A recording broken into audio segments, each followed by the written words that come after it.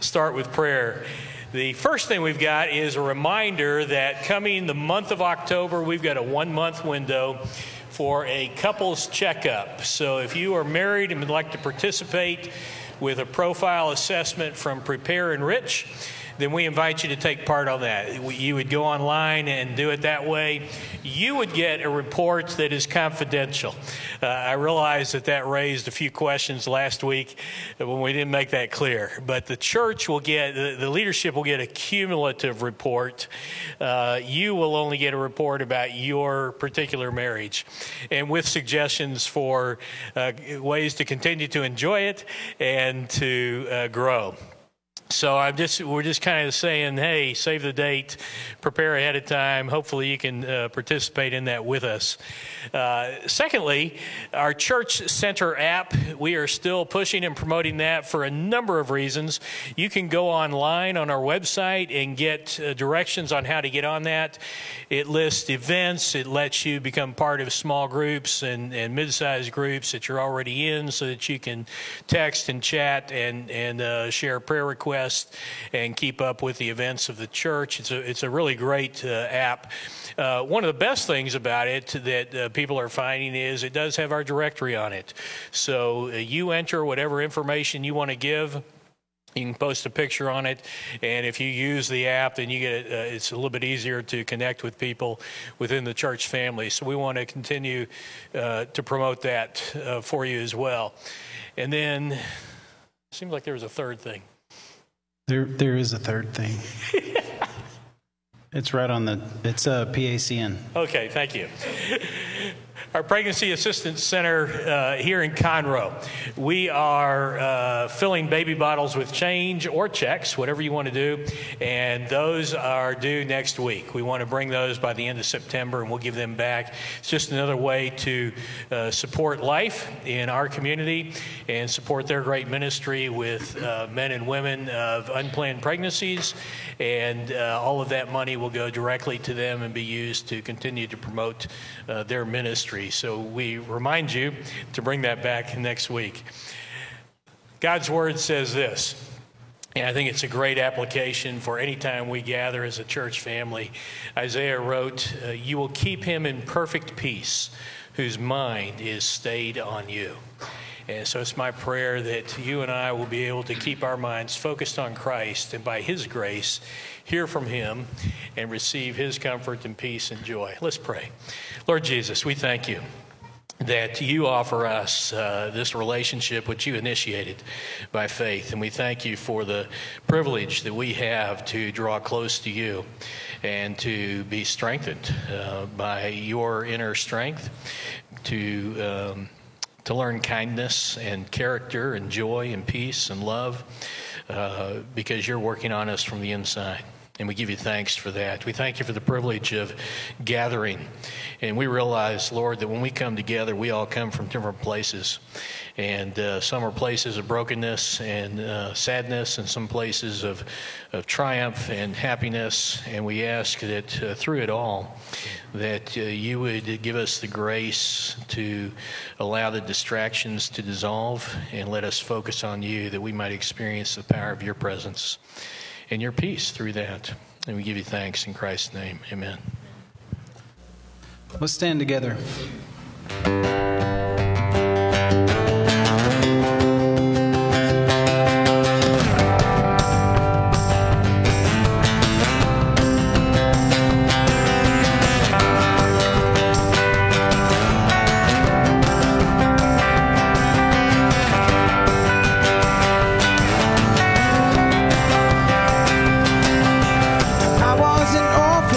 At the fall, running away when I'd hear you call.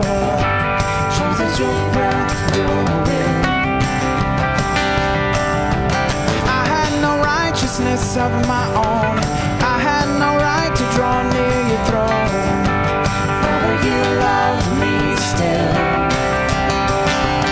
And in love before you laid the world's foundation, destined to adopt me as your own. You have raised me up so high above my station.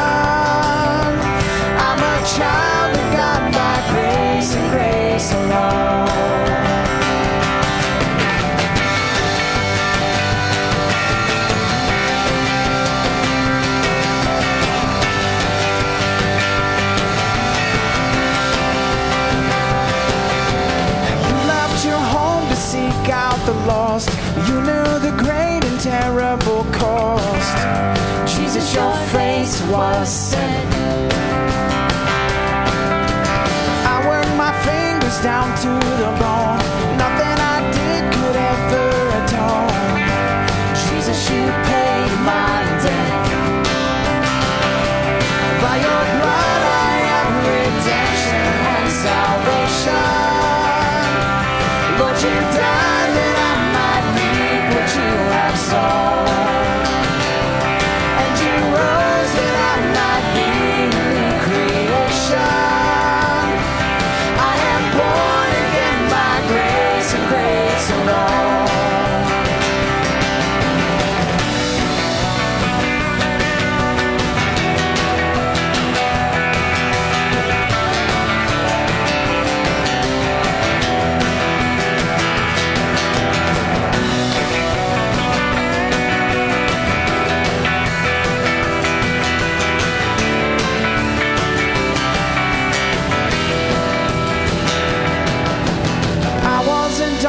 All of my life, I never knew the day from the night.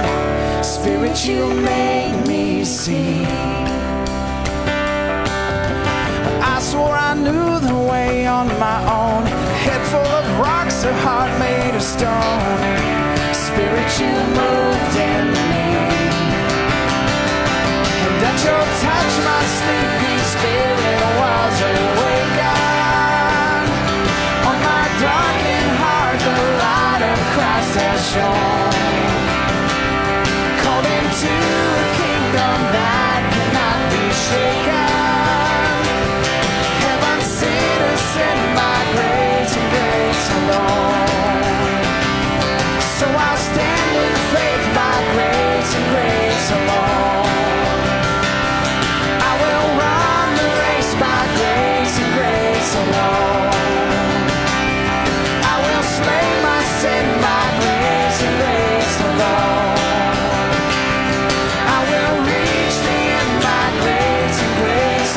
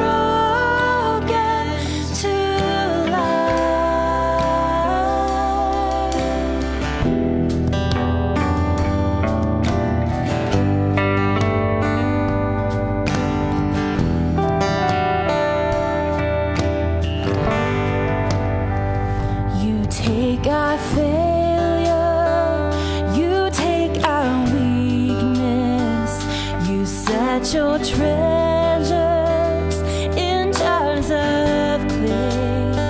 So take this heart, Lord, I'll be your vessel, the world to see your life in me.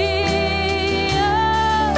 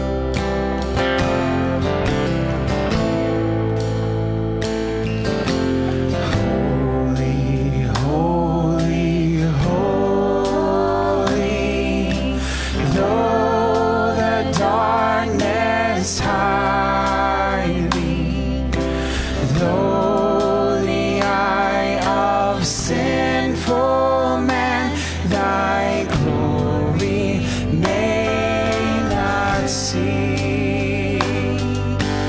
Only thou art holy, there is none beside thee. Perfect in power and love and purity.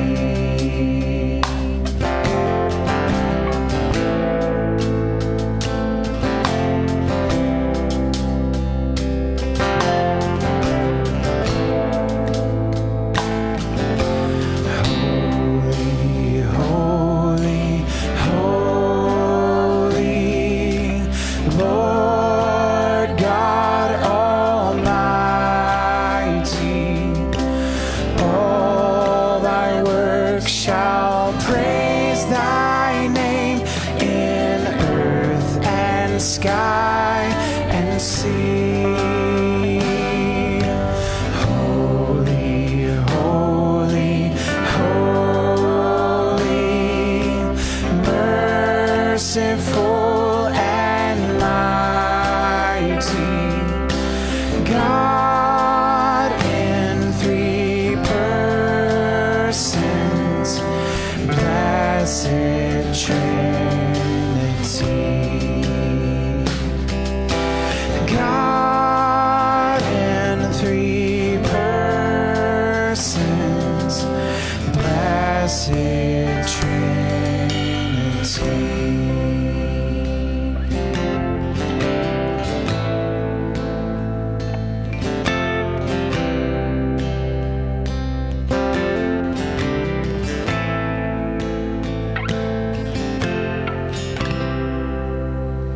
Father, we thank you for this morning, for the time that we have to come to you. Father, I pray that you would draw us close. Where we need to be healed, we pray that you would heal us. Where we need comfort, we pray for comfort. God, we pray that you would encourage us, you would teach us, you would make us more like Jesus. We pray in his name. Amen. You guys can have a seat, and at this time we want to dismiss our kids K through 5. If you are K through 5, you can be dismissed to Sunshine Kids Club. If you're one of our guests, please feel free to go with your kiddo and get them checked in and then come back and join us.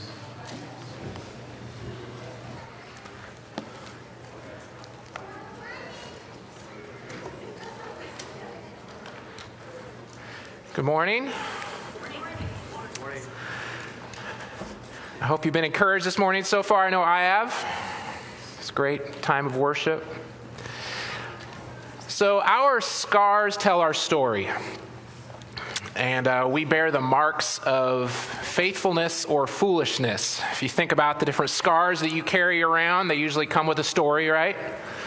Maybe one you're embarrassed to tell, or one that you're a little proud of. Think of the reckless driver causing an accident, getting stuck in his car, and the first responder heroically rescuing him, both receiving scars in the same incident. One coming from foolishness, one coming from faithfulness to the calling that they have, the job that they are there to fulfill. Growing up, I seemed like I was collecting scars. Not very many due to faithfulness. For some reason, all in my left hand, it took a while for it to dawn on me that I was right-handed. So, of course, anytime I was cutting something, my left hand took the brunt of the damage because I just apparently was not very good at cutting things. One particular scar that I have it used to be a lot more noticeable. It left a very large lump on my index finger of my left hand. In fact, when I would play guitar, I had to completely change how I could do all the chords after this happened. I was 18, just out of high school. Before I'd gone away to college, I worked at a car lot, a Lincoln Mercury dealership in Phoenix. And I was a lot attendant there. And so me and a buddy of mine got a job together. And Saturdays were hot and long. long, but the evenings we alternated and only one of us would be there. And so if someone purchased a car, it was our job to kind of get it ready. And so on one particular night in late August of that year in 96, I was pulling a used car in that someone had bought, and it was late in the evening and they were hurrying. And as is the case, if you've ever bought one, the dealership tries to force stuff on you, extras. And one of them at this place was this alarm that they would stick on all the cars. And so they would look at the sheet and say, well, I don't want to buy that. And so it would be up to me to remove it. The problem is that they didn't give us the tools to remove it. And the only thing I could ever find was a box of razor blades. And so, that's foreshadowing. So I had to sit down. In this particular car, it was late. It's Phoenix, hot, sweaty. You're sitting under there. You're trying to get this thing done. Normally, the people that buy the car don't stand there and watch you, but this couple did. I just remember them right behind me as I'm getting stuff together, and you got to go under the dash, and I'm taking this alarm, unplugging it, and it's zip tied up there, so you have to cut through the zip ties. And so one in particular, it's really hard. I forget what kind of car it was, but it wasn't a whole lot of room. And I went and I'm pushing and pushing. So I get through the zip tie, and of course it went to the thing on the other side of the zip tie, which was my left hand. And immediately I could see the concern on the owners that I was getting blood on their car.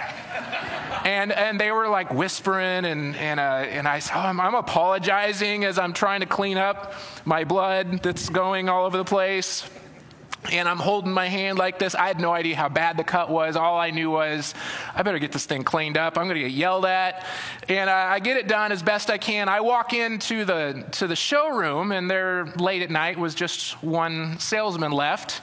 And he sees me, and I go, yeah, I think I need a ride to the emergency room. And he looks at me, and it's just, I have this large red spot on my uniform at this point. And he agrees. And I said, I don't think I can drive. I had a stick shift, and I don't think I needed both hands. And I said, I don't think I can drive. So we called my dad, and he rushed up and took me in. I got right into the emergency room, of course, because I walked in with this huge red spot right here. And everyone thought I was a gunshot or something, I'm sure. And they ushered me right in, sewed it up, and I thought everything was fine until a week later when I went back to a regular doctor. Not to say ER doctors aren't regular doctors, but this one in particular, I'm going to go ahead and say, was not. Based on what the real doctor said, he said, well, the guy sewed it up for you, but unfortunately, he didn't sew any of the inside stuff up. So the skin flap was back, but he said, if I don't go back in there and fix that, in a year or two, your finger's going to be stuck up, and you're not going to be able to move it. And I said, well, so what are my options? He said, well, you can have a hand that doesn't work, or I can go in and fix it. And so I went into my first semester of college with this humongous club on my hand, all from one little cut and one little scar that I now carry around, 20-something years later, that's still there. No matter how much they said it would go away, if I rubbed, vitamin E on it, it didn't go away. And so our scars tell a story, and I don't know whether that one was a story of foolishness or faithfulness to my job, but it definitely pointed to a story. Now, in Paul's writings, Paul loves to point to his scars because they point to Jesus. They point to the faithfulness that he has, to the calling that Jesus had given to him. Open up with me to Galatians chapter 6. We're going to be primarily at the end of the book of Galatians, and we're going to start with the second to last verse, actually, Galatians 6:17, where he points to the marks that he carries. And verse 17, he says, from now on, let no one cause me trouble. He's speaking about the anguish that he has in shepherding this church, this wayward church. For I bear on my body the marks of Jesus. If you have a New Living, I like how it translates that word to scars. And it's pointing to this idea of in that world, there were a few people in society that carried marks that showed ownership or a job. A soldier could be marked. Slaves were marked. And this is speaking mainly to a puncture, a kind of maybe a few different punctures that would leave a scar and some identification. And maybe if you were a runaway slave or different things of that nature, the mark could change to identify you. But he points not to what we might consider our injury scars, but speaks to the result of walking a life of faithfulness and calling to Christ, that he bears on his body the marks of Jesus. His scars are scars of faithfulness that point to his ministry. He ends the book of Galatians with that phrase, and I think that's important because if you know anything about the book of Galatians, you know that it is one of his most strongly worded letters. It's one of his first ones, possibly his first one. This area of Galatia would have been one of the first areas he went to when him and Barnabas went on their first missionary journey. And it kind of reminds me of a parent getting onto a child that just won't stay out of the road. They love them, they care about them, so they got to grab them and shake them and say, "What are you doing? Do you see these cars? Do you realize what that car would do to you?"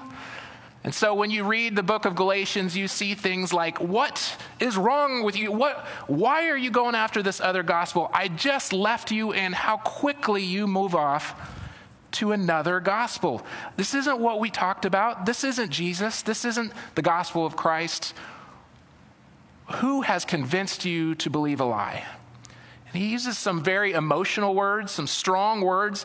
And after all of that, he ends with, "I bear on my body the marks of Jesus." And there's a reason why he does that, because he wants them to be reminded of what he was willing to risk in order for them to follow after Jesus, to know about the gospel. You see, when he was on that first missionary journey, I have it up on the screen for you, but in Acts 14, we know that he was preaching in that area, the area of Galatia, and some Jews came down from Antioch and Iconium, and having persuaded the crowds, they stoned Paul and dragged him out of the city.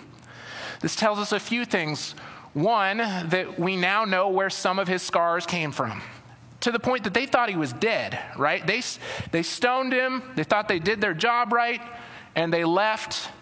The disciples came around him. He rose and entered the city again. Glutton for punishment, some might say. Now, stoning is not what we think of, where you just chuck little rocks at, just to get the dog away that's in your yard.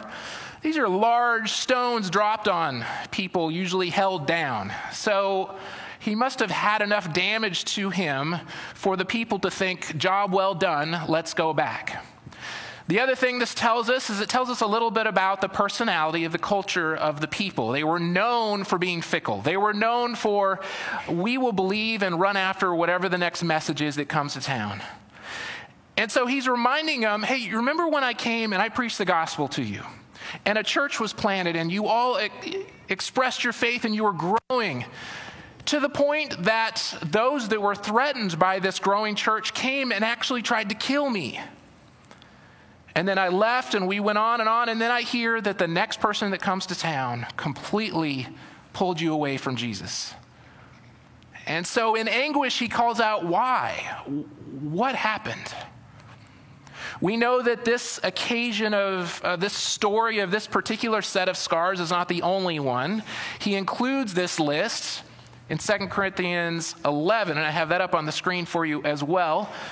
Just one little part of this laundry list of scars that he has developed in his time in ministry.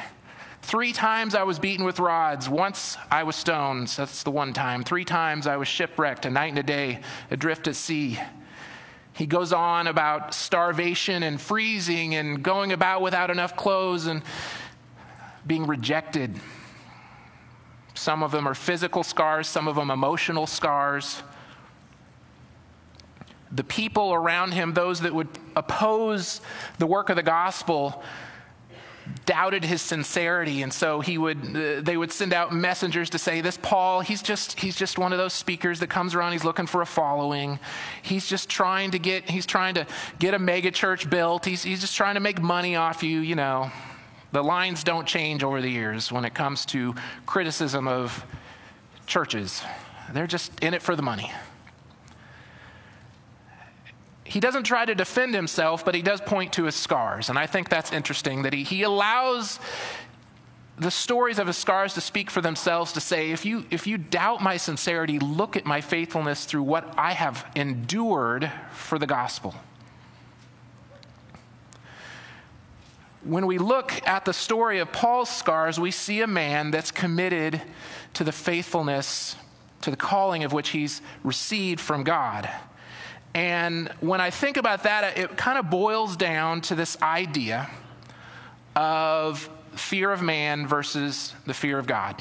And if you've heard this term before in this comparison, it's essentially this idea that, you know, you may be familiar with what it means to fear God. It's an odd respect. It's an understanding that I am accountable to my Creator, to know that I receive grace and love unearned, and so I live out of gratitude, and I know that He is the one that stewards it all, and so I live to honor Him.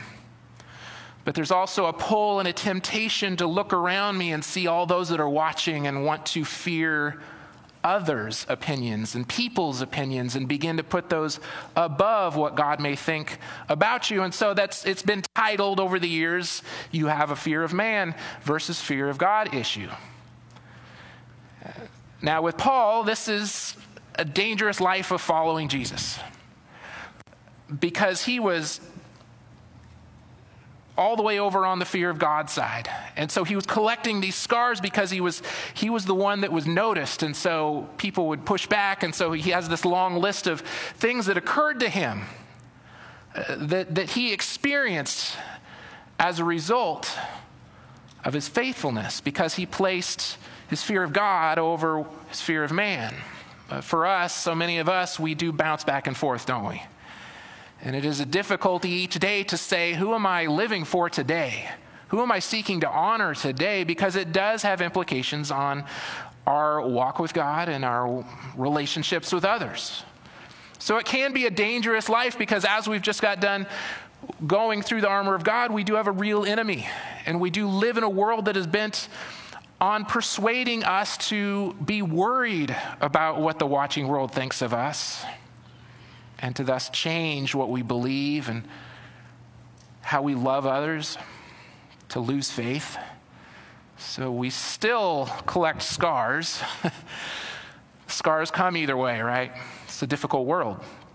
Scars come either way. It's a question of what is the cause of those scars. And so I want to backtrack a little bit. We're going to stay in this last half of Galatians 6, but I think Paul ends his letter to the Galatians with just some kind of summarized words that give some indications and some markers that will help us to say, okay, at this moment in my life, am I living out of a fear of what others may think right now, or am I living out of a healthy fear of God, of an awe and reverence and respect and a worship of God? So let's start up at verse 11. We're going to make our way back to that verse 17. And here you see Paul wanting to emphasize his point after using a scribe throughout this whole letter to tell him as the Holy Spirit leads him and directs him on what this church needs to hear. And again, remember, strong words, strong emotion.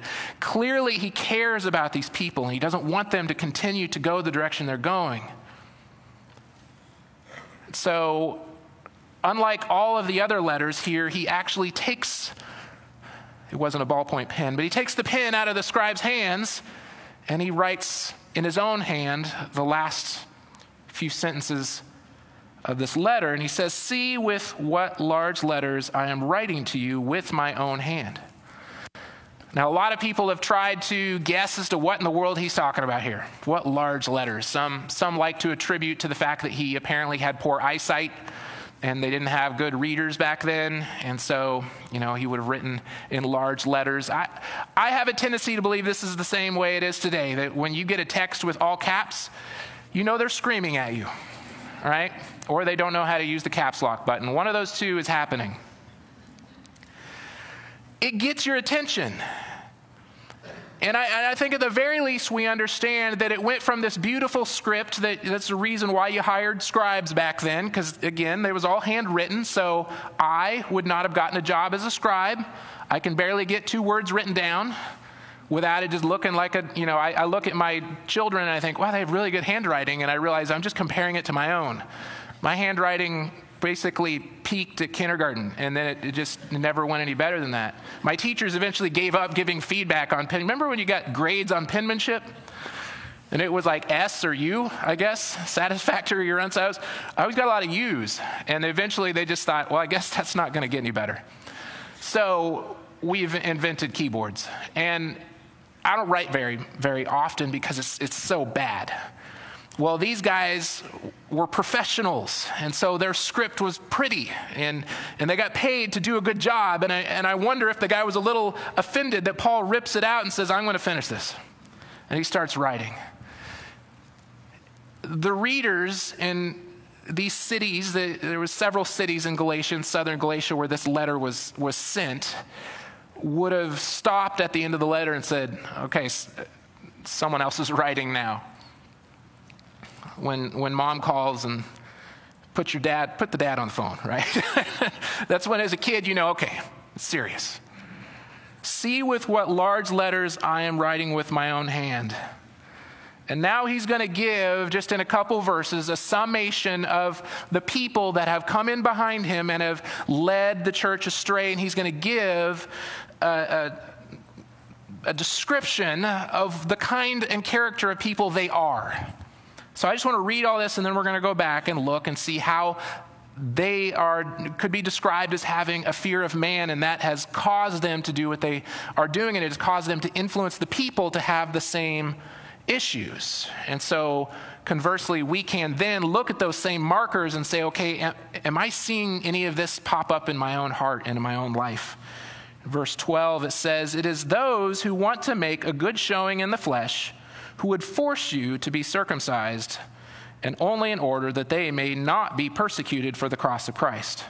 Now he's going to use that word a lot, right? Circumcision. It's symbolic. It was the Jewish rite for the Jewish male. It was given in the Old Testament as a symbol, a mark, if you will, and in fact a scar that was meant to be an indicator of separation from the rest of the world. This is a people group that was separated for God, and this was something that was done for a purpose.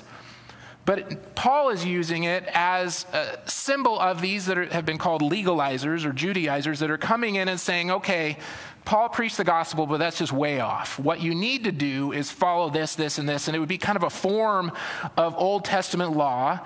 And so he's not just speaking to that one rite of circumcision. He's saying they want you to come in and earn God's love and forgiveness. You need to earn it. That's what their primary message was. But understand that this idea of legalism is closely attached to the idea of fear of man, and here's why. Because if the message is you need to earn your salvation, it's not grace, it's doing something, an outward act. And if it's all about the outward act, then we necessarily begin to compare and compete with one another. And as soon as we begin to compare and compete with one another, then your opinion of me matters more than what God thinks. And suddenly I'm living in such a way that is, well, what are they going to think about when I do this? And what if this happens? And what will they do? Will I be accepted into this community if I don't follow in all these traditions that they're expecting? And so if you enter into a church or religious community of faith that is based on earning salvation, there will be a lot of judgment present. And we want to avoid that. And so we have a fear of man that creeps up, and it impacts the way we live. So in verse 13, he continues, for even those who are circumcised, talking about those that are coming in, do not themselves keep the law, but they desire to have you circumcised, that they may boast in your flesh. Okay, so there's 4 things that I see here that are markers that I think Paul is pointing out about how fear of man is coming out in this community. So we're going to look at what does it look like to have the fear of man. And so the first one I see is the letter F in fear. We're going to spell something again. The letter F, there's a focus on the surface. There's a focus on the surface. Look at verse 12. He says that they want to have a good showing of flesh. They want everyone to see that on the outside it all looks put together, because that's what it's all about, is the outward surface issues. So when I notice that I'm more concerned with what people are seeing than what God sees in my heart, then I have a fear of man issue lurking, right? That surface issue. What we're really talking about is integrity. What is integrity? Integrity is, do I act the same when everyone's watching as when no one's watching? And as believers, when Jesus walks onto the scene and he's surrounded by people that are all about the outward, he points everybody to the heart. And he says, hey, I know the law says don't kill, and I hope you're doing all right with that. But really, the intent is, where is your heart at with loving others, or are you hateful? If you're more concerned with the surface, if you have a focus on the surface, then you're more concerned with the people watching instead of the God who knows you. So these people had a focus on surface issues. They lacked integrity. The E is that they embraced comfort. We all do that, right? In fact, the naturalists would say that's part of being a living person. No one purposely runs after discomfort. No one runs to pain. No one runs to the things that hurt us. And here's where we begin to see a big difference. When there's a focus on, or when we seek to embrace comfort, which is the next one, we begin to see the world in a frame of how I can protect myself instead of how I can love my neighbor as myself. And there's a very big difference there, because yes, the Bible is not saying go out and hurt yourself intentionally. That's not the point. But the point is, if we live out sacrificial love as Christ did for us, we're showing love as Christ did. And understand, when Christ was about to go to the cross, he was not just looking for pain. If you remember in the garden, he said, if there was another way out of this, I would prefer it. God, if there was a plan B, let's do that. Knowing full well this was his Father's will. And he submitted to that plan that had been set in motion from the foundations of the earth, because God so loved the world that he gave his only Son. When we have a fear of man issue, if you're wondering, if you're struggling with that, just consider that. Am I embracing comfort right now? Am I just whatever makes me protect me, instead of putting my eyes on my neighbor, on those around me? Because it says in verse 12, as it continues on, that they're doing this that they may not be persecuted. Look back there in verse 12. It is those who want to make a good showing of the flesh who would force you to be circumcised, and only in order that they may not be persecuted for the cross of Christ. What is happening here is there's something that I would call gospel exclusion. You see, it is okay to exist in this world as a Christian as long as you leave out the cross. If you think about all the times that there has been flack in this world or pushback against the gospel, it's not the love part. It's not the forgiveness part. It's how the bill was paid and why. Because if there's a cross, that means there was a reason. And the reason is my sin. And that means that I am held accountable for my sin. And that's the message that is offensive. So when you embrace comfort, you are living a life of exclusion to the gospel, that you want to say, hey, I want to be a part of Jesus.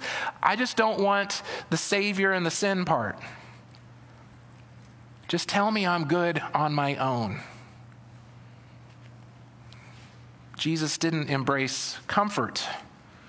He recognized our need, that we are all born with this sin problem, that it's a very real problem. And even if we surround ourselves with comforts, as we are apt to do in America because we live so well, that we can insulate ourselves from looking at ourselves in the mirror long enough to recognize that I've got a gap in my heart and all this stuff is not filling it.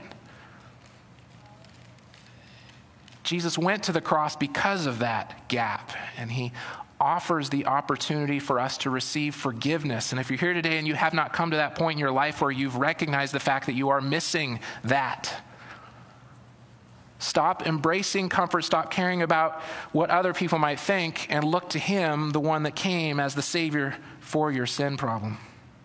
So that's the F and the E. The A is altered reality. We see that in 13.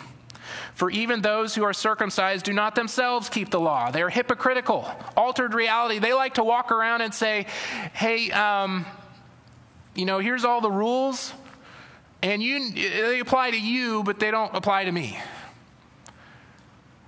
That's hypocrisy. That's the very definition of hypocrisy. And guess what? We're all hypocrites because we all do it. When we see other people and we go, oh, those horrible people, look at what they're doing. But we don't apply that same heart issue to myself. Well, that applies to you. It doesn't apply to me. I think when we begin to see that bubble up, we have to go, okay, am I seeking to honor God with my life, or do I have a fear of man issue? The last one that he has, that he lays down with them, is that but they desire, in the last part of verse 13, but they desire to have you circumcised that they may boast in your flesh. The R of fear is results. Results. What results am I seeking in my relationship with God and my relationship with others? Am I hoping to get something out of this? You see, back then, these teachers, these itinerant teachers that would go around, were doing the very thing they accused Paul of. It was all about creating a following. It's not really any different than today. If you think about Instagram as a new platform, but it's the same source. Issue is, can I get enough people watching me and approving me of what I'm doing? It's just now it's quantifiable. And there's been much written about lately, and I know we probably don't have anybody in here that's like struggling with being an Instagram influencer. Like, there's a real problem with me. But there are a lot of people out there like that and it's just an example, I think, of how this is very similar to what has always been the case for us, that when we have a fear of man issue, it's all about what are the results, and it's all about numbers and stats, and do I have enough people approving of what I'm doing and liking me? And there's been more and more research coming out about the anxiety and the stress and the mental breakdowns that are the result of those that enter into this world, and then it just gets out of control and they can't keep up because every day, right? Every day I need to get people to like me. Every day I need to get people to approve of what I'm doing. There was a case study done in a woman named Bella Young in the UK, and she came up with this alternate personality called Deliciously Stella. I don't think it's around anymore, so you don't need to get your phone out and search for it. But she had the idea whenever all the rich, famous people were doing these super healthy posts about all the healthy, cucumber juice they were drinking, she was like, I'm just going to take pictures of me chugging a Coke. And a few people thought it was funny. And then she started going down this road. And she says that eventually she stopped being Bella Young and she was Deliciously Stella everywhere she went. And her whole mind and heart and soul were put into this effort to get more and more people to like what she was doing. She eventually had to check herself into rehab. And even in rehab, she was posting once a day, talking about the issues that had come from posting so often. She said she realized that her likes and followers were directly impacting her self-worth. You see, we still get scars when we have a fear of man. We still get scars because now they're scars of foolishness, of looking around me and saying, what do I have to do in order to get acceptance? Because the very thing we're searching for can never be found in other people, only in God. And so as we move on to verse 14, he's going to switch gears and now look at his own life and contrasting in how he carries out a fear of God. says, "But far be it from me to boast except in the cross for our Lord Jesus Christ, by which the world has been crucified to me, and I to the world. For neither circumcision counts for anything nor uncircumcision." And he's speaking about the idea of salvation, which is the context of the entire book, "but a new creation. And as for all who walk by this rule, peace and mercy be upon them and upon the Israel of God." So we had the fear of man, now we have the fear of God, and the F changes, and now it's a focus on heart issues, right? He says, look at the new creation. This outward expression doesn't count for anything. You can't earn God's love. You've been regenerated by the grace of God, and now you have a new creation. Scripture says he gives us a new heart that beats for the things of God, and so that should be our primary concern is my heart beating for the things of God? So when we do run into a surface issue, like an anxiety over a problem or a worry or a worrying about some need in your life or a relationship or I'm just always angry all the time, or I just seem to lash out at people, the fear of man would be, I need to watch what I'm saying and I need to be more likable. God is saying, let me get down to that heart issue. What is causing this expression? What's happening at the heart level? The Holy Spirit has made residence in your life for a reason, to empower you and to give you that opportunity to beat for the things of God. The E is we embrace the cross. Instead of embracing comfort, we embrace the cross. He says that he doesn't boast in anything else but the cross. He has died to the world. If you want further thought on that, go to Philippians 3 and spend time in how Paul treats his former life of creating a following, of having stats, of being the leader in the Pharisee movement, to now it's all trash.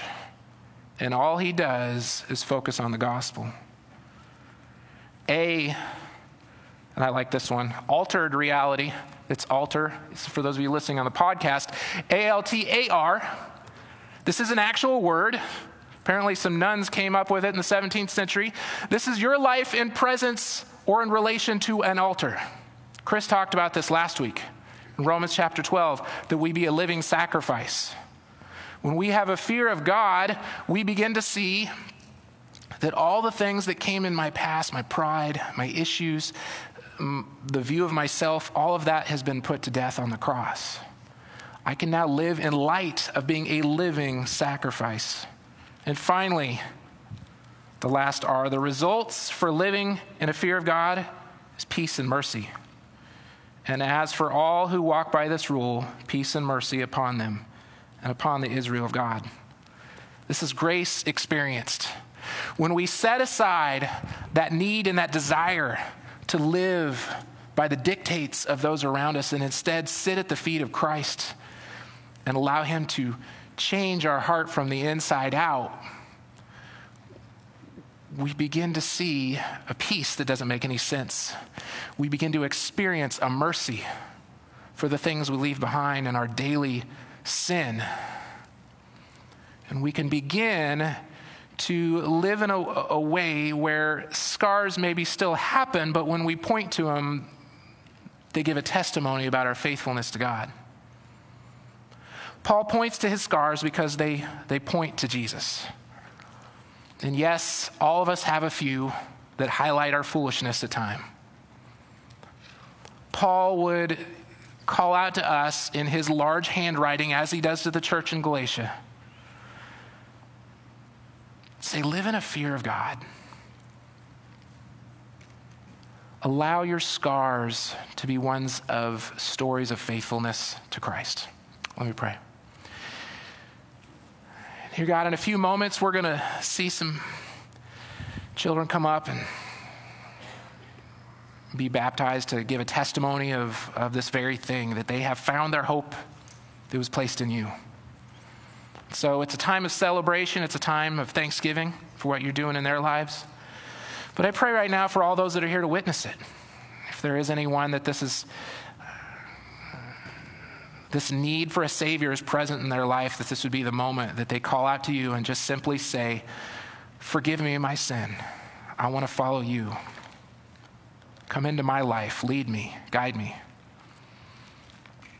And I pray that that could be the heart message of someone here today for all of us that have committed to following after you, that we do have the Holy Spirit within us that is guiding us and directing us. I pray for every day that we wake up and we have need to rely on you once again. I pray that we would live in an altered reality as a living sacrifice, holy and dedicated to you. In Jesus' name, amen. Would you stand with us?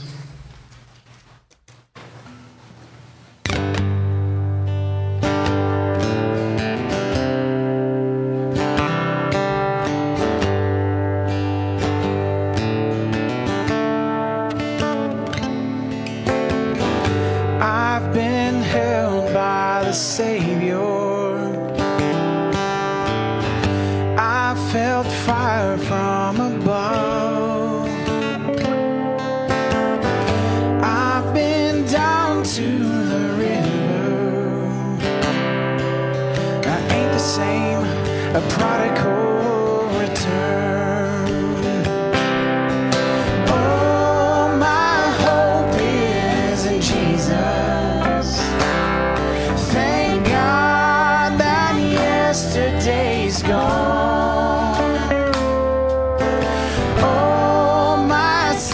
Are forgiven, oh, and I've been washed by the blood. I'm no stranger to prison. I've worn shackles and chains, but I've been freed and forgiven. I'm not going back, I'll never be the same. Oh, my hope is in Jesus. Thank God that yesterday's gone. Oh, my sins are forgiven. Oh, and I've been washed by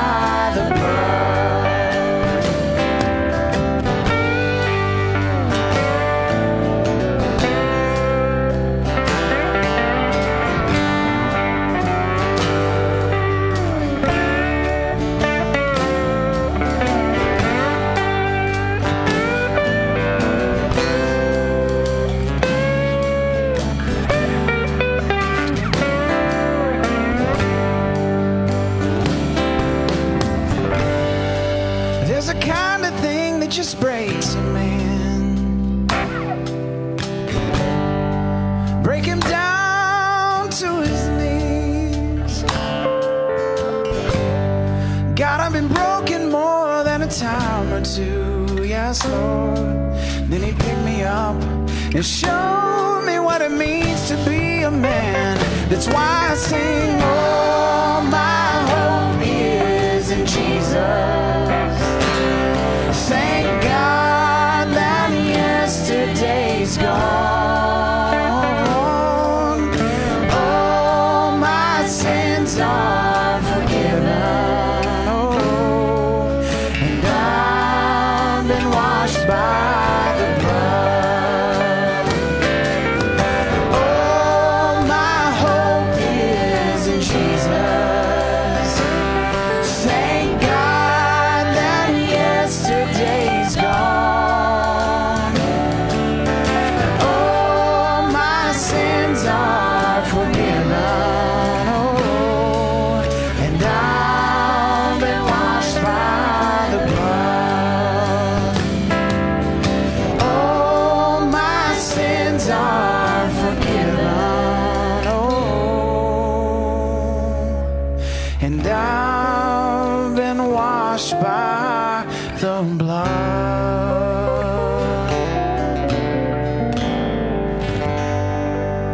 You guys can have a seat.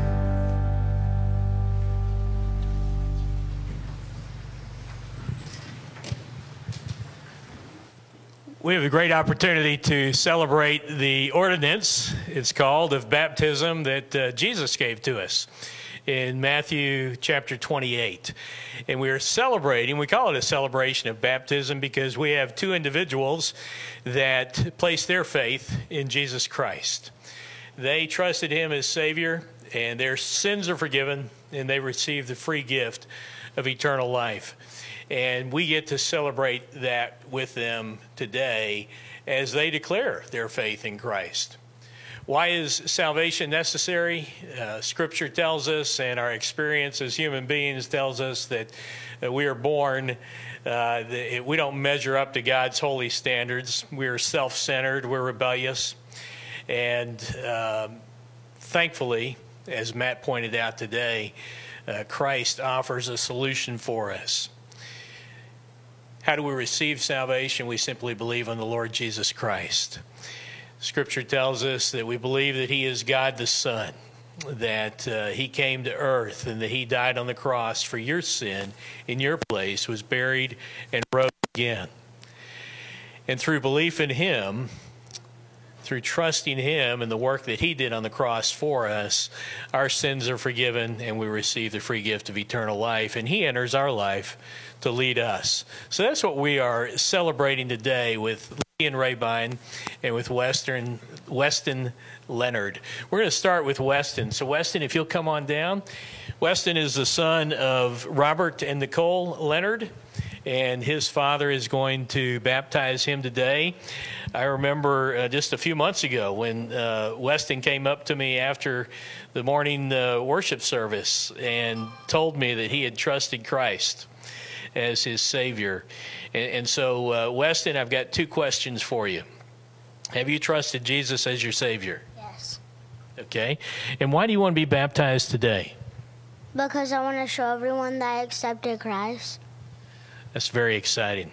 Okay, Robert. Go back just like this, okay?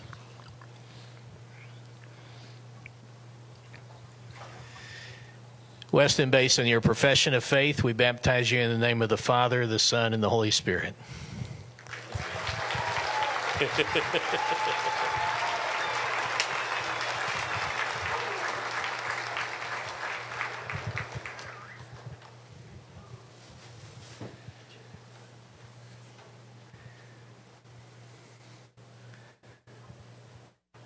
Okay, next is Lydian Rabine.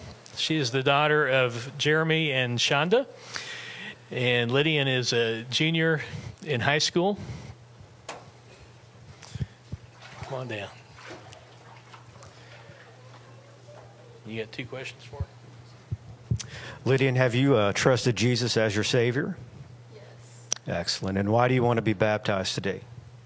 Because I believe that God has a plan for me. That's awesome. Do you want to keep your glasses on? Okay, good. Turn this way.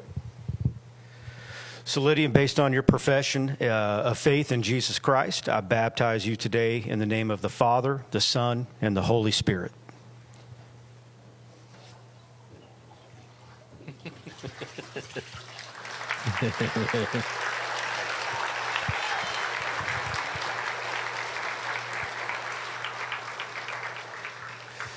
Would you join me in praying for their continued growth in Christ? Father God, we thank you so much for Lydian and for Weston. We thank you for what you've done in their lives, and we thank you for the reminder of what you've done in our lives, those of us that have trusted you as Savior. We pray for Weston and Lydian that not only would this be a marker in their lives, but that they would continue to walk in newness of life, that they would grow in an understanding of your grace and be changed and transformed by you from the inside out to look more and more like you in their actions and their words, their attitudes. And we give you thanks that they're part of our church family and that we can do this together. In Christ's name we pray. Amen. Let's stand together. I'm going to end with a couple of songs.